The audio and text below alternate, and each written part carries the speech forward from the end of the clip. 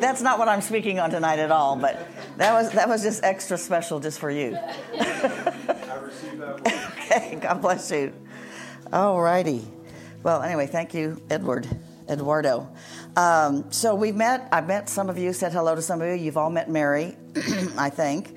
Mary was, when I was the Dean of Students at Christ for the Nations, Mary was the Dean of Women. She was also the registrar. She's held several different capacities, used to teach some as well. And so we've been friends for about 25 years. I was going to say 75 years. It seems like that sometimes. About 25 years. And so I always appreciate it when she comes with me and drives, because if I was driving in the dark in all the construction, I'd be in Oklahoma right now. So I'm so glad I made it here because Mary was driving. So anyway, it's an honor to be with you. I do remember Eduardo as a student, and Sergio just last semester. I was teaching in a third-year program that he was in and got to know Sergio. So it's just an honor to be with all of you. You're just all so lovely. I just can't understand why you're all not married and why those boys aren't married. So I got a whole lot of work to do up here. I mean, it's just, not that you have to be married. I don't mean that. So I guess a little bit about myself, and I want to get started. I have been at Christ for the Nations for teaching there a little over 25 years. My husband passed away, and next month it'll be 7 years that he's been gone. We would have been married 53 years in December. So we got married very young. I was 18, he was 21. I had just gotten saved. It was kind of during the Jesus movement swept through our little town in Illinois. Randy actually was very instrumental in leading me to the Lord. I was a little Catholic girl that just hoped I'd go to heaven. I didn't know that I could know that I was going to go to heaven. So he basically led me to the Lord, and many circumstances involved with that. And we became students at Christ for the Nations in 1975. I know you weren't born yet. I understand that. So it was a long, long time ago, and we have been in ministry. I was in ministry. I got saved in June of 1970, filled with the Holy Ghost in August of 1970, and got married in December of 1970. It was a big year. And so we would have been married, as I said, 53 years. We have two sons. My oldest son is 51. I have a child that's 51. I'm 54. In my brain, I'm 54 and he's 51, so that doesn't work. But he's 51, married. I have 3 granddaughters. My oldest granddaughter is 26, and my youngest is, she's not born yet. My youngest granddaughter is coming in May. And so I'm blessed. I have 2 great-grandchildren, and then my youngest son is married, and he lives in the Plano area, and he's got 2 kids and another one on the way.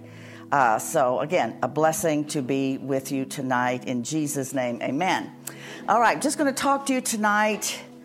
Really, the topic is more just some insights, some reflection. As I've done this for so many years, I always have the thought, what else can I say? What can I give you that you haven't heard before? If many of you have heard probably more sermons than you can remember. I know I have. But it's important to do some reflection. And I always, at any opportunity with students, and I still teach at Christ for the Nations. I hear we have a couple current students, you and where's the other one? Oh, right. Right there. But I guess what I have to offer more than anything is just what have I learned? And I generally think about, I wish somebody would have told me this. I started so young. I was only, as I said, 18 when I started ministry. And I could have avoided perhaps a lot of challenges if somebody would have just given me kind of heads up. Think through priorities in your life. Things like that. So we're going to talk about it. You can interrupt me with a question. That doesn't bother me. We have classes. I'm used to having students, so I'm used to questions. So if you have your Bibles, you can turn to John chapter 8, verses 31 and 32. Very familiar scripture. Nothing new here. No deep new theological truth. Just reminding you of what the truth is. John 8, 31 and 32. And the word says this. Oh, let me check my timing. Okay, 7:30. Okay. So what do we have? Like 30 minutes? Is that kind of the? Okay, I'll try to be sensitive. So the word says, if you abide. What does that word abide mean? stay. If you abide or stay in my word, then are you truly my disciples. And then this part we quote often.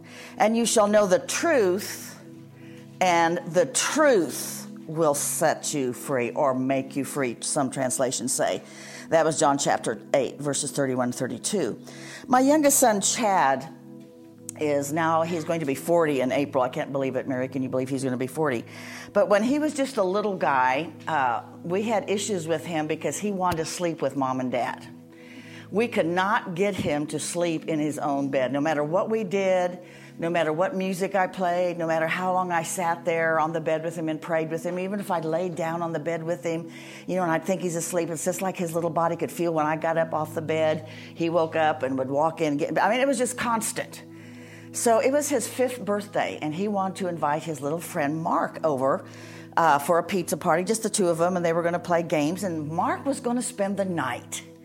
And so I said to my son, Chad, he's turning 5. I know this isn't good parenting, but I was a desperate woman. I had not slept for 4 years.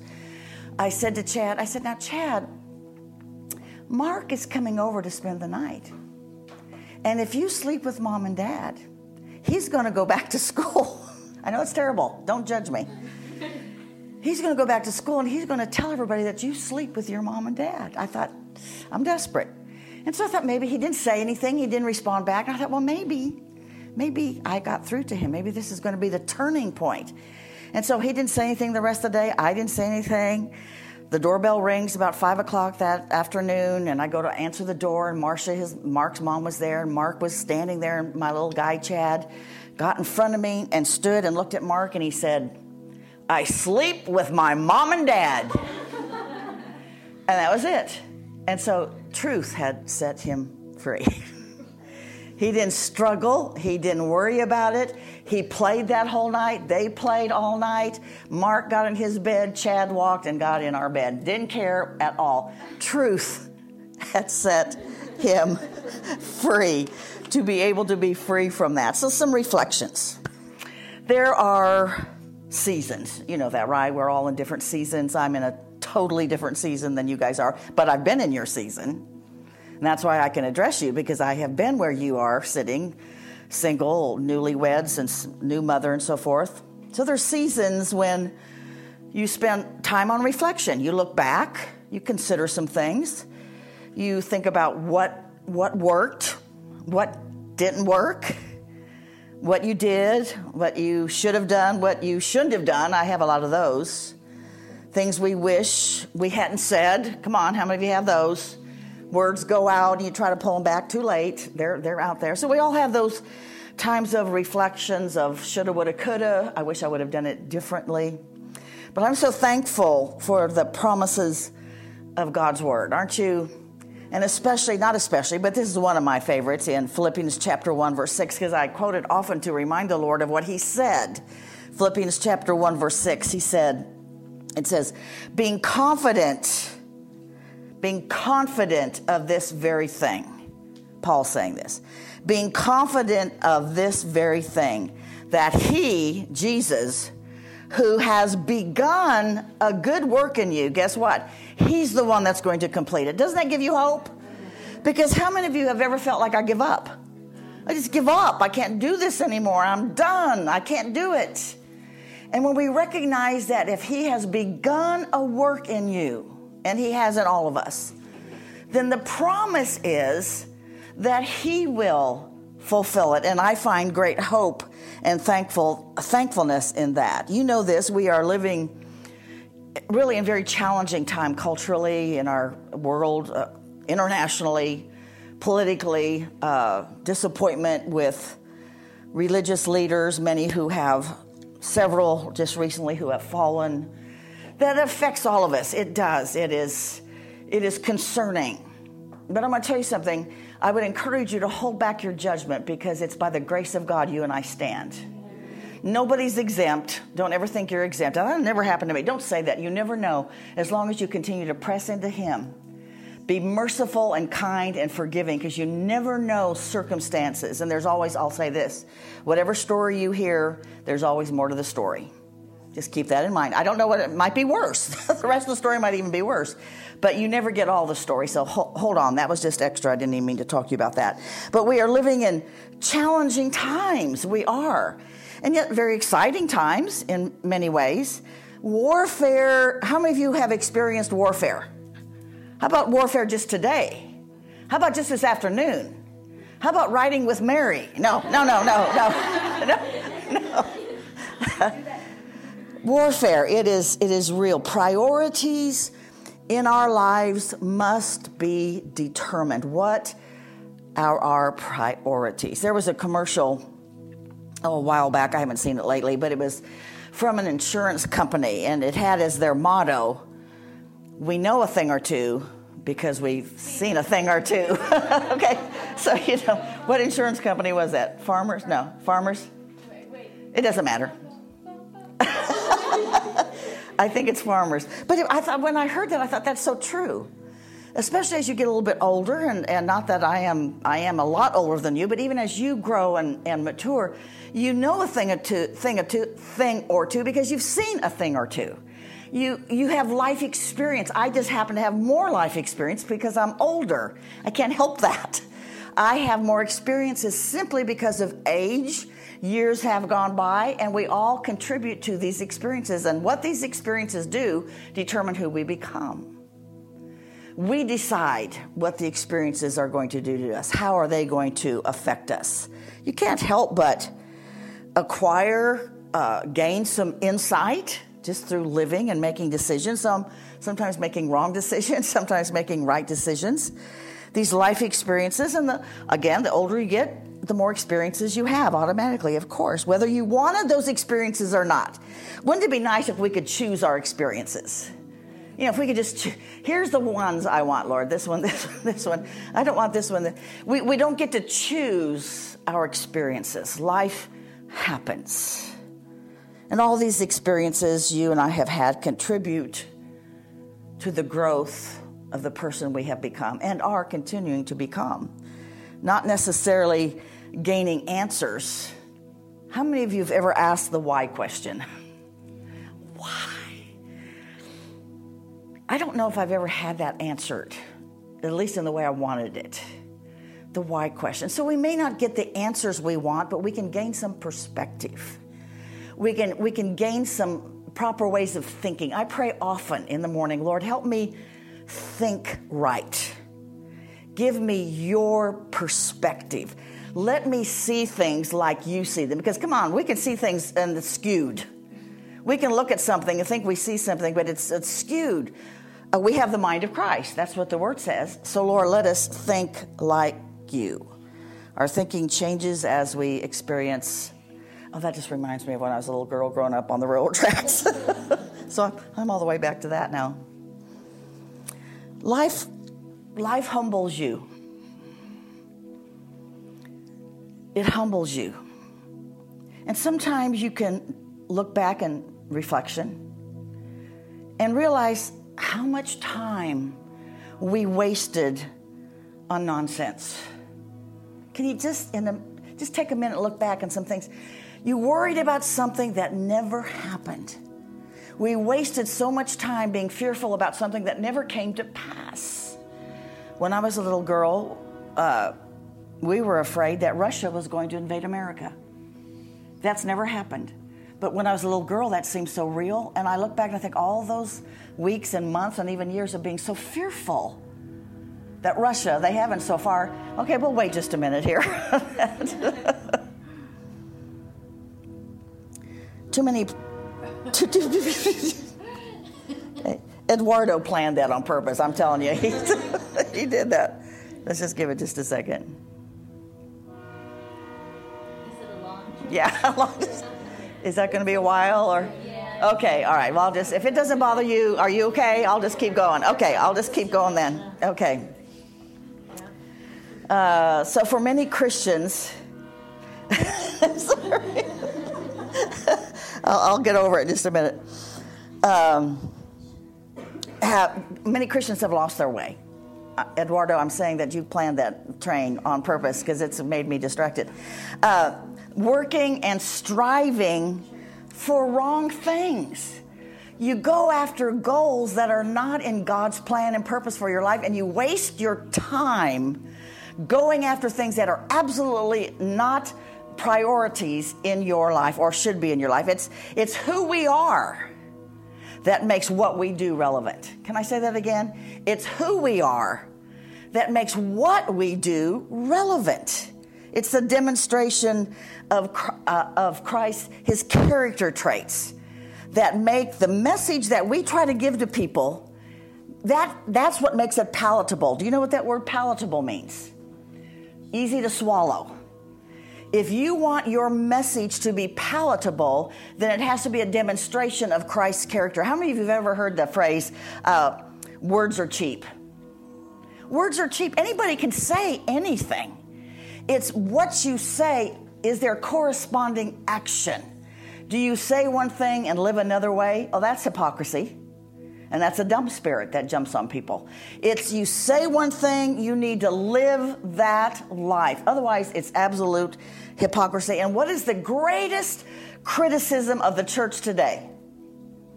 What? Hypocrisy. Why? Because we've been hypocrites. When I say we, I'm not saying we. They, those people over there. So a few perspectives. I just want to go through these. We'll see how far I get. I've learned these probably all the hard way. That's just the way I was. My mom used to call me an ungrateful brat. She called me that so often I used to sign my name. Love, your ungrateful brat. So, don't do that. Don't do that with a name. But it's the truth of these principles. Remember, it's truth that sets us free. It's not knowing something that sets us free. It's knowing that what we know is truth. That's what sets us free. I'm going to say that again. You can know stuff. You can read the Bible, know it. That's not going to change you until you know that what you know is true. Knowledge doesn't set you free. Truth sets you free. So it's the knowledge that what you know is truth that sets you free. So I'm going to go through a few of these, and I'll check my timing as I go. First of all, this is real simple. Number one, being healed and whole on the inside is more important than outward success. Now, that's important for you to get that now at your age, because it is so, the competitive spirit is alive and well among young people. Young people, I'll get it out in a minute. Among everybody, but young people that striving to be the next influencer. Some of those influencers, they don't influence anybody. I mean, they just don't name yourself something. Let other people tell you whether you're an influencer or not. Being healed and whole on the inside is so much more important than outward success. Well, why? Because outward success is always temporary. It's always temporary. Being healed and whole on the inside is eternal, brings forth eternal benefits. I'm just going to say to you right now at your age, no better time than right now. Don't wait until next week. Right now to let the Holy Spirit get deep down into those dark places of hurt. Who hasn't been hurt? Hidden rage. Have you ever been so angry you want to hurt somebody? I mean, you're also angelic looking, but I'm telling you, I have had this anger, so angry that I wanted to hurt somebody, kick out a window, throw something. I've probably done all those. Hurt, hidden rage, unforgiveness. Ugh, that's a big one. A horrific memory of something that's happened in your past. Who hasn't had that? Any of these events can lie hidden, and denying them is a dangerous game. Just get with God now and gut this stuff out. And the quickest path to restoration is repentance every single time. You feel like you're out of step with who God is in your life, repent. That's the pathway right back. If we are not in tune, I don't know if that's a good word or phrase, but that's what I'm going to use. If we are not in tune or aware of God's Spirit and how He works in our own lives, we can build an alternative reality of success. It's not real. We just make up something. And instead of wholeness, it becomes a fantasy. We live in a fantasy land instead of wholeness. Get with God, gut this stuff out, as I said, while there are those around you to help. You don't have to do it alone. Get help. There's a book I read every year. It's called The Imitation of Christ. There's several I read every year. This is one of them, called The Imitation of Christ. And it's written by, or it has been compiled by somebody else, but the notes, the insights are from a gentleman named Thomas Kempis. He was a 14th century monk. And he was writing words of encouragement and correction to young monks that were entering the monastery. And he said this, one of his many quotes, but he said this: "If I am outwardly admonished and not interiorly set on fire, I may die and find that my life was without fruit, and at the moment of judgment I may be condemned for hearing the word but not fulfilling it, knowing it but not loving it, for believing it but not living it." That was the warning he was writing to these young monks. And I think it's a good warning for all of us now, that we don't just become hearers of the word only, but what? Doers of the word. So being healed and whole on the inside is more important. Please, I'm going to say it again. Being healed and whole on the inside is more important than outward success. Number 2. This was a hard one for me. Mercy is greater than justice. Mercy is greater than justice. Mercy doesn't come natural to some of us.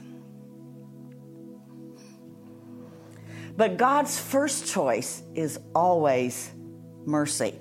It doesn't mean justice is unimportant. It doesn't mean justice won't come. It simply means that mercy comes first every time. Competitiveness, legalism, are the death of mercy. James, in the book of James, he tells us that what? Mercy triumphs over judgment. And Hosea 6:6 says, "For I desire mercy, not sacrifice." I will have to admit, this took some time. I am justice oriented. How many of you are rescuers? You know, you want to rescue everybody. I always wanted to rescue my little brother. If bullies were beating him up, I was going to take them all on. And I mean, if the refs made a bad call on my boys in basketball, I was going to take them on. I mean, I call managers all the time. If the flag is not flying properly, I will call that company. Listen, I am justice oriented. But God's first choice is mercy. Years ago, Randy and I, we were pastoring in Jacksonville, Florida. We'd probably been married about 15 years, and I just kept thinking, what is wrong with him? I mean, because we couldn't think alike. We would deal with a problem in the church, and he would think one way, and I would think, let's deal with this. And so we took this back in there's all kinds of personality tests out there now. How many of you know that I'm number 8? If you take that personality test, okay. But back in the day, it was called a motivational gift test. You took this test, and it would kind of help you know what your main motivation was. And so we were the pastors of this church, so we were sitting on the front row. I'm sorry, allergies are driving my eyes crazy. And so we're taking this little test, and I look over to see what my husband's is, and his highest motivation was mercy. Highest, at the top. I grade mine. Oh, dear God. My lowest, not halfway, lowest on the floor was mercy. So we were living 15 years like this. And there was not a right or wrong there. We were just different. Everything he saw with eyes of mercy. I saw nothing with the eyes of mercy. I was like, let's deal with this mess. He told me one time, he said, "Susan, if you were in charge, there would be blood everywhere." It's not that justice doesn't come. And listen, it made me very nervous that I had no mercy. Because the scripture says, to the merciful, I will show myself merciful. I thought, I'm in trouble because I need mercy, so I've got to figure out how to show mercy. So I went to the little local Bible bookstore, and I'm going to find me a book on mercy. And I pulled out, I still have it at home, I pull it out every once in a while. It's about this big. And the title of it was Mercy. And so I pulled that out. I thought, well, this ought to do it. I had to on purpose. Sometimes giftings come natural. Sometimes you have to do some things on purpose. And I had to on purpose begin to develop a fresh understanding of what it meant to have mercy. Listen, it helped Randy and I in our marriage to understand. Now I understood why he saw what he saw. And he understood how I saw the things I saw. And you can come together in unity because it wasn't a right or wrong. It's just that mercy always comes first. Mercy is greater than justice. Listen, life changes you. Oh, man, you think you know what you know now. You don't know anything. You don't. I mean, you know a little. But when you're 16, 17, and 18, man, you think you know. I mean, I used to drive like a maniac when I was 16, 17, 18 because you don't think anything can ever happen to you. Life changes you. You walk through your own valley of the shadow of death, if you will, and you come through this life experience either meaner or more merciful. How many of you know some mean old people? It's what they did with the pain. That's who they became. And yet some of you can know an older person that's gone through hellish things, and yet they're so kind and merciful because they have developed that. It's what we do with those things that determines who we become. So mercy is greater than justice. Number 3, and this one was really hard for me. Kindness is better than being right. What? That cannot be true. Kindness is better than being right. This took some time. Most difficult for me probably, and still causes a few challenges from time to time because I'm right. I mean, I just don't struggle with that. I'm so right. My favorite thing to hear from my sons, or really anybody, but especially from my sons, is "You were right, Mom. You were right." I love hearing that. I would argue. I think I'm better. Mary, am I better now? Okay, she would know. I would argue and debate on almost anything. It didn't matter if I knew anything about it or not. It just was something I just had to prove my point. I was right. Sometimes I had no idea what I was talking about, but I almost felt anointed. I know that makes no sense, but the words just were flowing, and I felt anointed as I'm arguing about something I know nothing about. Yeah, the AT&T people are, things I have argued with. One day I was sitting at home by myself watching TV, one of those animal channels. Yes, ma'am. I wanted to go ahead and ask, what do you do when bitterness doesn't allow kindness to come in? Well, that would be a whole topic on probably forgiveness. Forgiveness, and that is a whole teaching, but I want to respond to that. Forgiveness is an act of the will.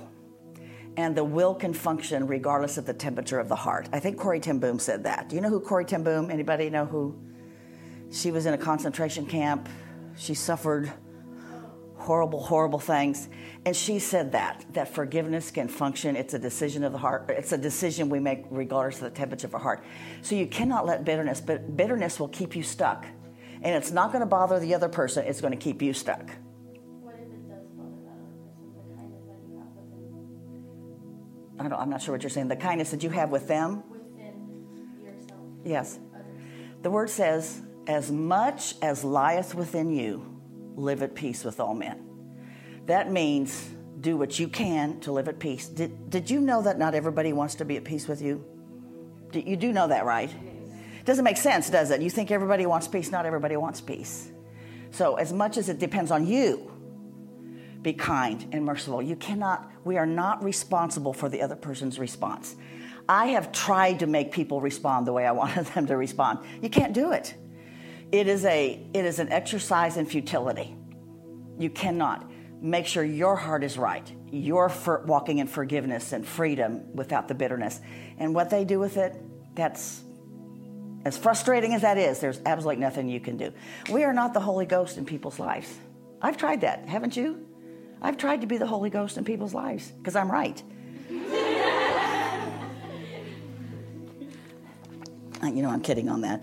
We are not the Holy Ghost. We cannot convict people of sin. The Holy Ghost convicts people of bitterness or unforgiveness or so forth.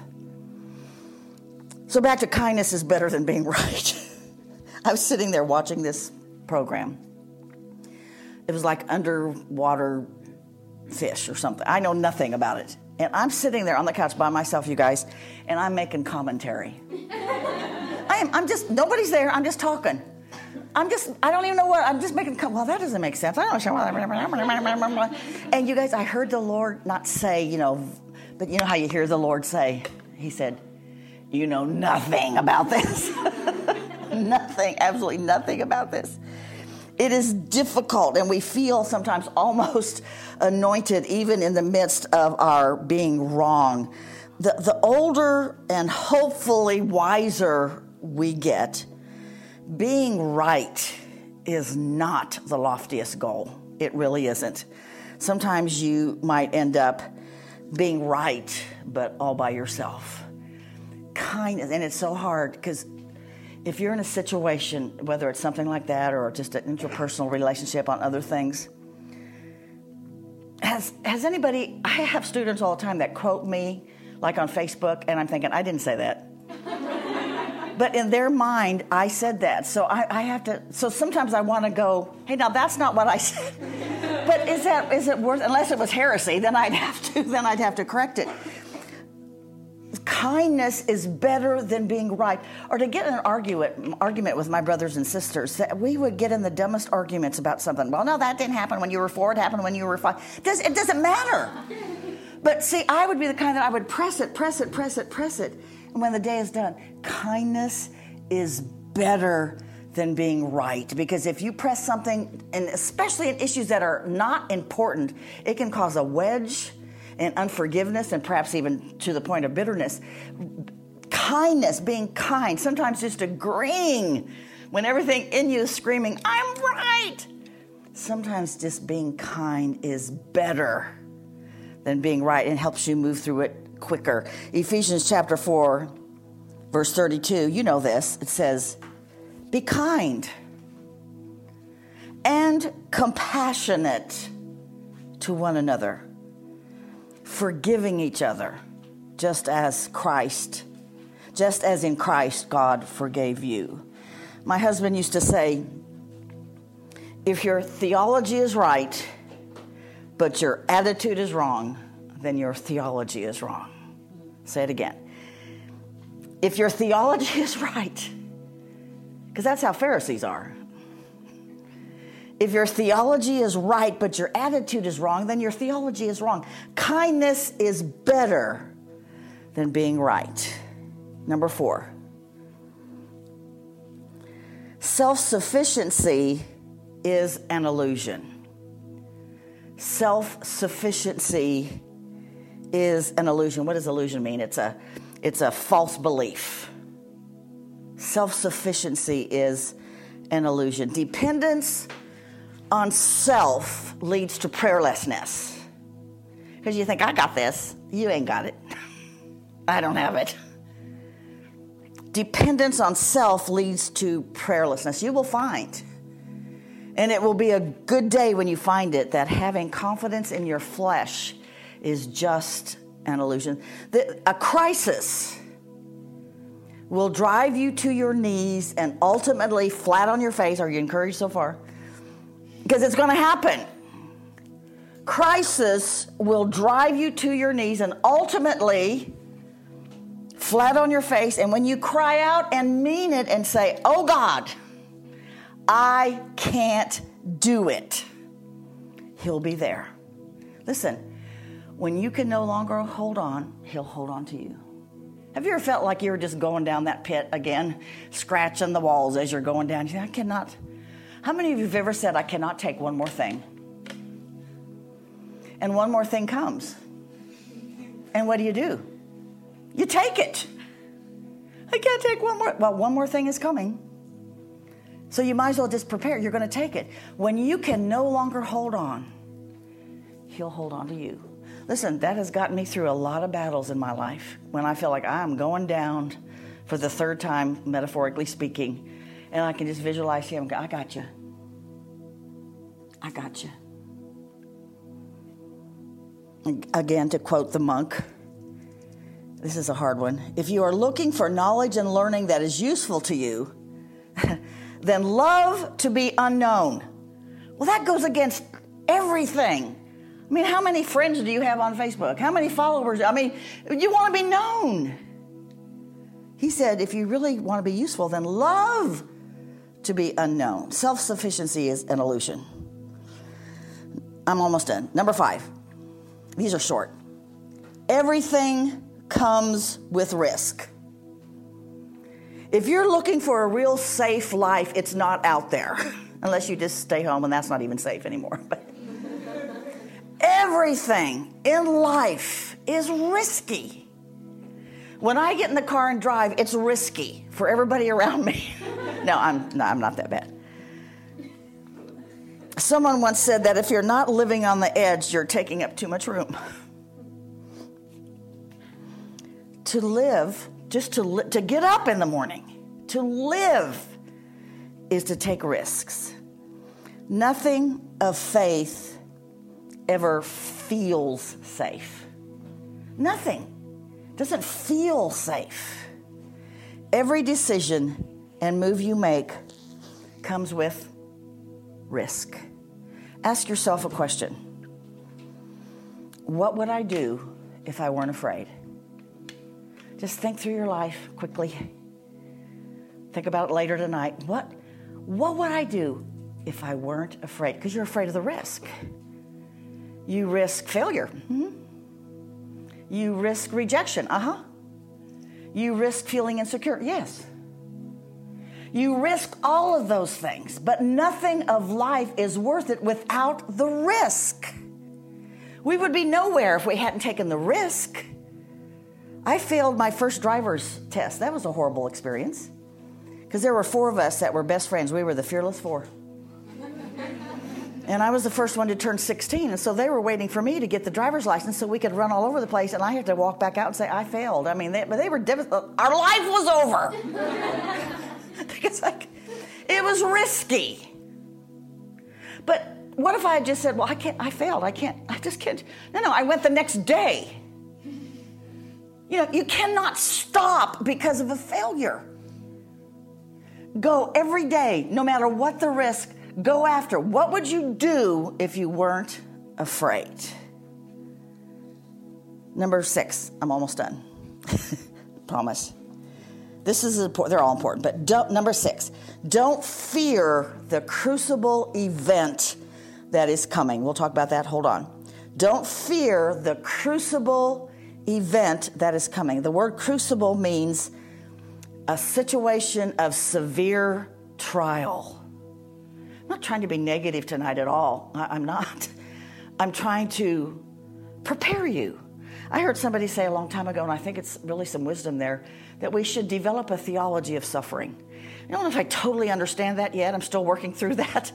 But I understood it when it was said to develop a theology of suffering before you suffer. Because if you wait until you're suffering to have a theology of suffering, your whole life will be, why did this happen to me?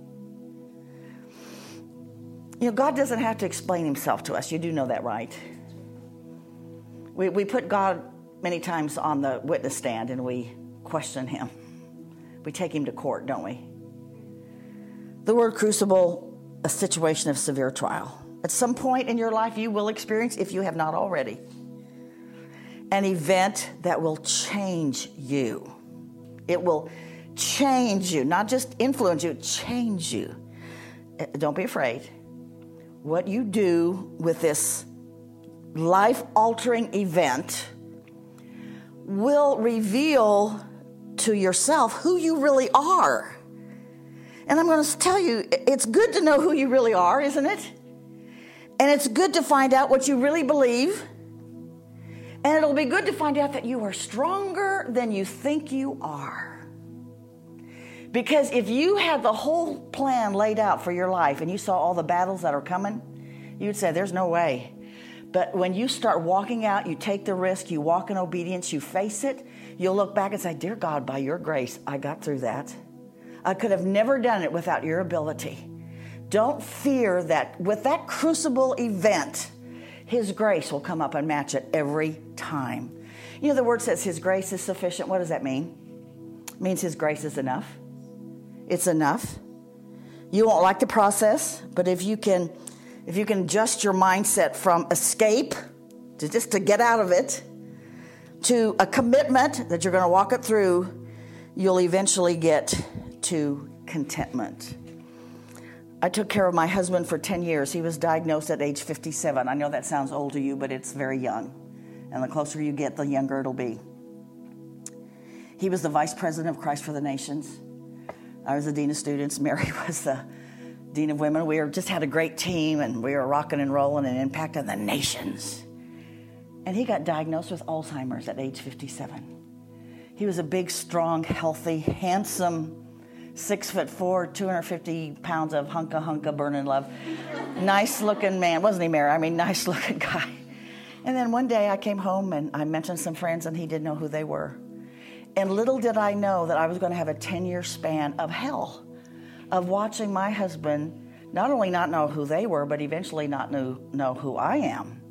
Not able to get. I kept him at home for 10 years. Mary would come and visit and help with him and whatever she could do. It wasn't easy. And I had such an idea of, I just have to escape. I have to get out of this. I have to escape. I'd crawl in the hospital bed with him and say, God, take us now. Just let me hold on. Because it was hard. And I thought, I cannot do this. And people would say, well, how long are you going to take care of him? Why don't you just put him someplace? The next book I'm going to write, you know what's going to be called? The Dumb Things Christians Say. We say the dumbest things to each other in the midst of our sorrow. If you don't have anything, just be quiet. I had somebody compare, they lost their dog. They compared that to what I was going through with my husband. Now, that's dumb. See, that's a stupid spirit I talked about earlier. It just jumps on people. But I got to the place where I had to quit thinking about escape, and I made a commitment that this is what I'm going to do. If I made a commitment one night to the Lord. I said, Lord, if this is all I do the rest of my life, if I never teach, speak, travel, anything, if all I do the rest of my life is brush my husband's teeth and whatever else I had to do, you can use your imagination, so be it. Nothing changed with him, but you know what? I changed. And I went from escape to that commitment, which then ultimately ended up in contentment. God, I trust you with my life. So don't fear that crucible, whatever that event. And it changed my life. His grace is sufficient. Amen. Lord, thank you for tonight. I thank you for these women. I thank you for your grace and your mercy, your provision. Father, I thank you that you lead and guide and direct our steps, each and every one, Lord. Let us have the revelation of these simple truths that being whole and healed on the inside is better than outward success. And mercy is greater than justice. Kindness is better than being right. Father, I just thank you that your truth is what sets us free. And so, Lord, I pray that you would help each individual woman in this room tonight to face, not to be afraid of whatever crucible event may come into their lives, but they trust you and have expectation with you that you are the great and mighty God. You are the contributor to our strength, and your grace really is sufficient. And I bless each and every one now in Jesus' name. Amen. One more story. I had a season where I took my husband to an adult daycare because I was still teaching, and he liked going. If he didn't like going, I wouldn't have taken him, but he liked going. I think he thought it was an all-day restaurant because they fed him all the time, and he was a big guy. He didn't know who they were or who I was, or but I would go pick him up, and he would look at me, so I knew he knew I was somebody. He couldn't say my name, and he forgot how to get in the car. So I'd have to, he was big, 6'4", like I said, 250, 60 pounds. I'd have to pick up his leg and put his first leg in, and then pick up his other leg and scoot him in, and which eventually I had a slip disc and a torn meniscus, and I was just exhausted. I just thought, oh, God. And I'm walking around the car, and an elderly gentleman came out with his little wife, and she was on a walker. And he walked by me, and he looked over at me. He said, it's kind of hard, isn't it? I said, it really is. And I was just desperate. And he looked back at me. He said, you know what? He said, you just do the next thing next. And I got in the car, and I said, Jesus, you just spoke to me. Because our fear, when we're in the midst of a real trial like that, our fear is, what's going to happen tomorrow? I mean, I'd been married since I was 18. I didn't know how not to be married. I'd been married since I was 18. How was I going to function in a whole new realm? And so when that gentleman said, just do I thought, I did. Jesus, you spoke to me. And I thought, okay, the next thing is, I'm going to get him out of the car. And then the next thing is, I'm going to set him in his chair. And it just helped me to grab a hold of the fact that you just do if we saw the whole race ahead of us, we would panic. That's why we sing that old song, one day at a time. Hold on, one day at a time, sweet Jesus. Because we have to do the next thing next. We don't always feel like we have the strength for the whole race, do we? The whole race looks pretty daunting. But you just do the next thing next. Yes? You ask really difficult questions sometimes. I mean, yes. I mean, it helps. I mean, you can't make that happen. Friendship grows. Love grows. You know, when we got married, when I was 18, you think we loved each other. Ooh, we love each other. But it wasn't until I laid my life down for him that I realized, okay, I love this man. And friendship, you know, our personalities were so different, weren't they, Mary? I mean, we are so different. He was mercy, I was mean. It was just interesting. But if you can have friendship and love, but it grows. So you don't have to overanalyze it. You know what, another thing, you guys, you know what your problem is? I love you, but you know what your problem is? You overanalyze everything. Will you just relax? Everybody, relax. And just enjoy being young and make good decisions and make choices and be prepared for all the things that I've just talked to you about tonight. But don't overanalyze. You'll analyze your dreams away. Amen. Okay, anybody else have a question? Or Karen? You can take questions. What do you guys want? What do you want to do? I'm not going to sing a special or anything, so. Anybody else? If not, go ahead, come up. I can hang out here if you want to just come talk to me. Or Mary, or if you want prayer, Mary can slap hands on you too and cast out devils. I'm so glad you came. It's nice to meet y'all, all y'all. It's a privilege to be here.